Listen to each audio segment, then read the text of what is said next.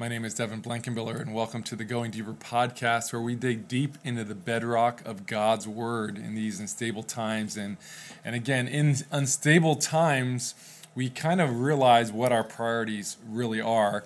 As we've been going through the last 16 weeks of COVID, right? 16 months of COVID, I should say.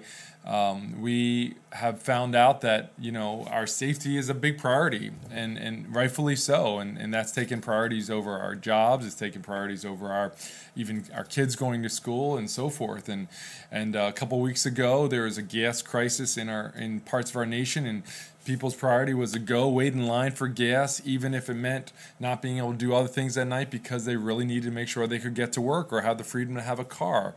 Sometimes, when we're in love, we prioritize that, right? And whatever we can do to see that person, right, takes precedence over everything else in our life. So it's the title of today's podcast is Let's Be Real About Priorities. Let's be real about priorities. And I'm not here to cast blame. I'm not here to make you feel guilty. I'm not here to do any of those things. I just hope to just bring some awareness and to allow the Holy Spirit to speak to your heart. And I want to ask you a question as we start out and ask you, is Jesus truly a priority in your life, right? Is he important to you? Should he be important to you? Why is he important to you? Where is he on that priority list of things in your life? And I ask you this question as we just take time to look at John chapter 11. And if you want to, you can follow along or you can just listen as I read. But John 11 is this incredible chapter, and it really details the account of Jesus healing his good friend Lazarus, who died, was in a tomb covered with a stone for 4 days when Jesus appears in Bethany. His sisters Mary and Martha were grieving, they were sad, they were blaming Jesus for not getting there sooner, and Jesus in authority raises Lazarus from the dead. It's just an incredible story, and it just one of my favorite. And we have this moment, right, where Jesus literally looks up to heaven and says, "Father, thank you for hearing me. Thank you that you always hear me. But I said this out loud for the sake of these people standing here, so that they will believe that you sent me." And then Jesus shouted, "Lazarus, come forth," right? When I read that, it reminds me, Jesus didn't just raise Lazarus so that Lazarus could live a couple more years on the earth. He did it so that people would believe in him. And this is what happened. John 11, verse 45, it says, "And many of the people who were there with Mary believed in Jesus when they saw what happened. But some went to the Pharisees and told them what Jesus had done. And then the leading Pharisees and the priests came and called the high council together. They said, 'What are we going to do?' They asked each other. 'This man certainly performs many miraculous signs. And if we allow him to go on like this, soon everyone will believe in him.'" So let me ask you this question.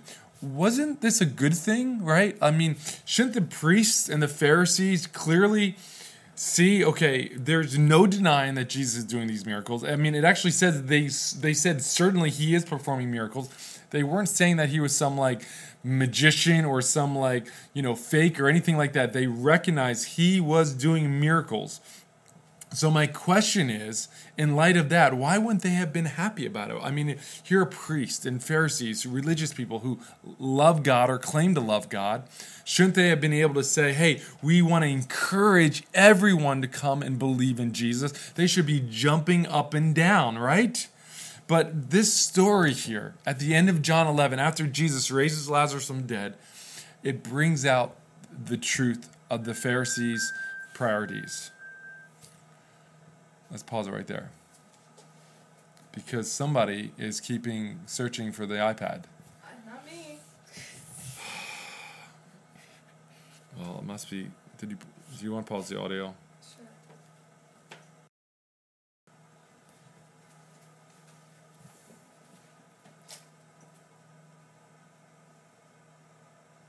So the truth is, this story in John chapter 11 really reveals, right, the truth of what's in their heart, and it really reveals their priorities.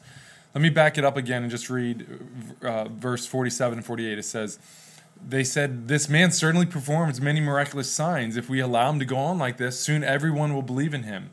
Then the Roman army will come and destroy both our temple and our nation." See, here we finally have the truth. Here we finally understand why they wanted to kill Jesus and why they ultimately did arrest and kill Jesus. And here we see their priority. If everyone believes in Jesus, the Roman army will come and destroy both our temple and our nation. Now let's just go a little deeper into history, right? This is the Going Deeper podcast, so let's go a little bit, right? The Pharisees, they were not a political party. They didn't really even care about politics. Their only interest was living according to every detail of the law. They didn't care what anybody did as long as they could keep their rituals and their temple going with their religious ceremonies. Now, the Sadducees, on the other hand, they were intensely political, right? They were wealthy, they were affluent, right? And retaining that wealth and that comfort and their authority was their greatest mission. And most priests were Sadducees. So when this high council comes together with the priests and the Pharisees, it's Sadducees and Pharisees coming together to say, what are we going to do here? Because Rome at that time ruled all the land, and their empire was vast, which included Israel and Jerusalem, right? But because it was so vast, they gave lots of these areas freedoms. All Rome cared about was that there was no major revolt or riot against them, right? And the Sadducees and the Pharisees didn't want to revolt because even though they were under Rome's rule, they were making it work. They had their temple, they had some of their religious freedoms, they had their comforts, they had their wealth. Hey, everything is good. But then Jesus happened, and Jesus came from God and spoke the truth. And they were afraid that if more people believed in Jesus, he was going to call forth a following of people that was going to bring a revolt and civil disorder, and Rome was going to come in with their heavy hand and destroy Jerusalem and everything that was sacred to them. And today I ask, is anything different today, right? I mean, I asked this question in the beginning, like, where are your priorities and what priorities matter to you the most? And is Jesus a priority in your life? Is living for God a priority? Is his kingdom, not at this world, but is his kingdom a priority to you? Because it wasn't a priority to the Pharisees and the Sadducees, right? And I think for many American Christians today, it's not a priority for them either. Listen, you know what becomes our priorities? Let me just share two that same with them. Our religious traditions can become our priorities, right? Listen, the Pharisees, they didn't care about God. All they cared about is what God gave them, right? They didn't care about loving God as much. All they cared about was walking through their laws and their traditions and their temple ceremonies, right? And we can become like that, right? We don't really want Jesus. We really don't want what he wants to do to us, right? All we want to do is we want our buildings, we want our orders of services, we want our rituals, and very quickly we can start going through motions. And we actually basically say that the motions that we go through religiously are what save us instead of Jesus and instead of following him, right? Now listen, we come from a Pentecostal background. We come from a pretty free church with we're not very structured here, right? I'm not here pointing the finger at other churches because I think that we can get into our own religious ruts and routines just like everyone else. And if Jesus told us to abandon some of our practices, I think some of us would struggle with it. And ultimately, let's just look into the future here. What happens if things change in our land, right? What happens if we're not allowed to meet in our big buildings with full bands and loud music and lights? What happens if we don't get a tax write-off when we give anymore? What happens if we're not allowed to broadcast the message of Jesus Christ across social media? Will we still love Jesus or will we love him less? What happens if we're forced to teach certain things that our government wants us to teach? Will we just follow Jesus or will we instead choose to prioritize our comforts over that? It's a question that we have to ask ourselves. What are our priorities? Here's another priority, right? The Sadducees, all they cared about was their wealth, their comfort, and their influence. Is our wealth and our comfort and our influence and our freedoms, is that our priority, right? Because these Sadducees, they didn't care if God would have stood right in front of them and tapped them on the shoulder. They weren't going to listen to him, right? All they wanted was their idols, right? And I just think living in this country, like, we need to ask the question, have these comforts, right? And has our status, right? And our wealth, has that become our ultimate priority? I mean, we just came through a season here, right? We lost our jobs. We lost some of the comforts that we had, some of our freedoms, and it really freaked us out. And we recognize that maybe some of these things have a greater grip on our heart than they should. And I want to warn us today because I don't want us to miss Jesus. And I want us to be real, that the temptation to make wealth and freedom and influence, right, a priority above Jesus is very, very, very great today. So listen, these people miss Jesus. They couldn't see God working even though Jesus was raising someone from the dead. And I hope that we don't miss Jesus. And so as we go deeper here, let me just challenge us personally here a little bit. I just want to ask you to be honest here. Can you just ask yourself the question, is there something that I'm prioritizing over in my life over Jesus? And let me just remind you that whatever you prioritize the greatest in your life is what you will serve. Right? If it's money, if that's the greatest priority in your life, that is what you're going to serve. If it's an addiction, you'll serve your addiction. If it's health, you'll live in a bubble in fear.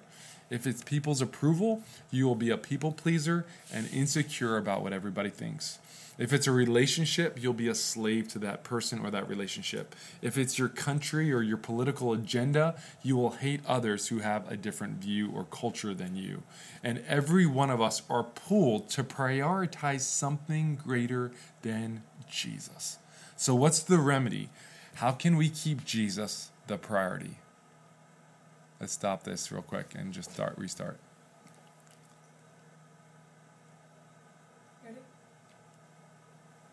Well, listen, here's what we do. We offer these conflicting priorities back to God, and we surrender them to him. That's what we do. We lay them down at his feet, and we say, we're real about it, right? And we say, Jesus, there's some things in my life that I prioritize that mean a lot to me. But we come to Jesus and we tell them that, Jesus, I believe that you're greater. I believe that you're the resurrection and life, and I want you to be the greatest priority. I believe that you're coming and that your kingdom is going to rule. And so we come and we sacrifice and we freely offer them back to God. And let me tell you something that's very ironic, that if we don't offer them to God, God eventually will take them from us, and it won't be a fun time. This story about how these Pharisees and Sadducees were like, we can't let people believe in Jesus or Rome's going to come and take our land and take our temple, right? Right? They were doing everything they could to prevent that. Guess what happened in 70 AD? Just a couple years later, Rome comes and overthrows Jerusalem and destroys the temple. The very thing that they were hoping would never happen actually still happened. And that's why what Jesus said in Matthew 16 is so important to us. Jesus said, if you're trying to hang on to your life, you're going to lose it. But if you give up your life for my sake, then you will save it. And what do you benefit if you gain the whole world but lose your own soul? Is anything worth more than your soul? For the Son of Man will come with angels in the glory of his Father, and he will judge people according to their deeds. Listen, we can offer up our priorities to Jesus and trust him and keep him as our greatest priority, or we can cling to other priorities and eventually lose everything. Listen, my name's Devin. I love you. I just want to encourage you today. Make the choice to surrender your priorities to Jesus. Make the choice to just be honest, just to be real about, hey, Jesus, I'm struggling. There's things that I think, you know what, I do get worried you're going to take from me. And just offer them and lay them down. Look at Jesus. He's the resurrection and he's the life. Look at his power. Look at his love. Look at his glory. Look at how he came and he died on the cross so that we could live with him one day forever. And in that day, nothing will be taken from us ever again. I speak that into your life today. I hope that encourages you today. I hope you allow the Holy Spirit just to challenge and speak to you as you look at this passage. So thank you again for joining us for this episode of the Going Deeper podcast. We pray that this encouraged you, and if so, pass it on to someone else. And remember to keep digging deep into the bedrock of God's Word. Thank you.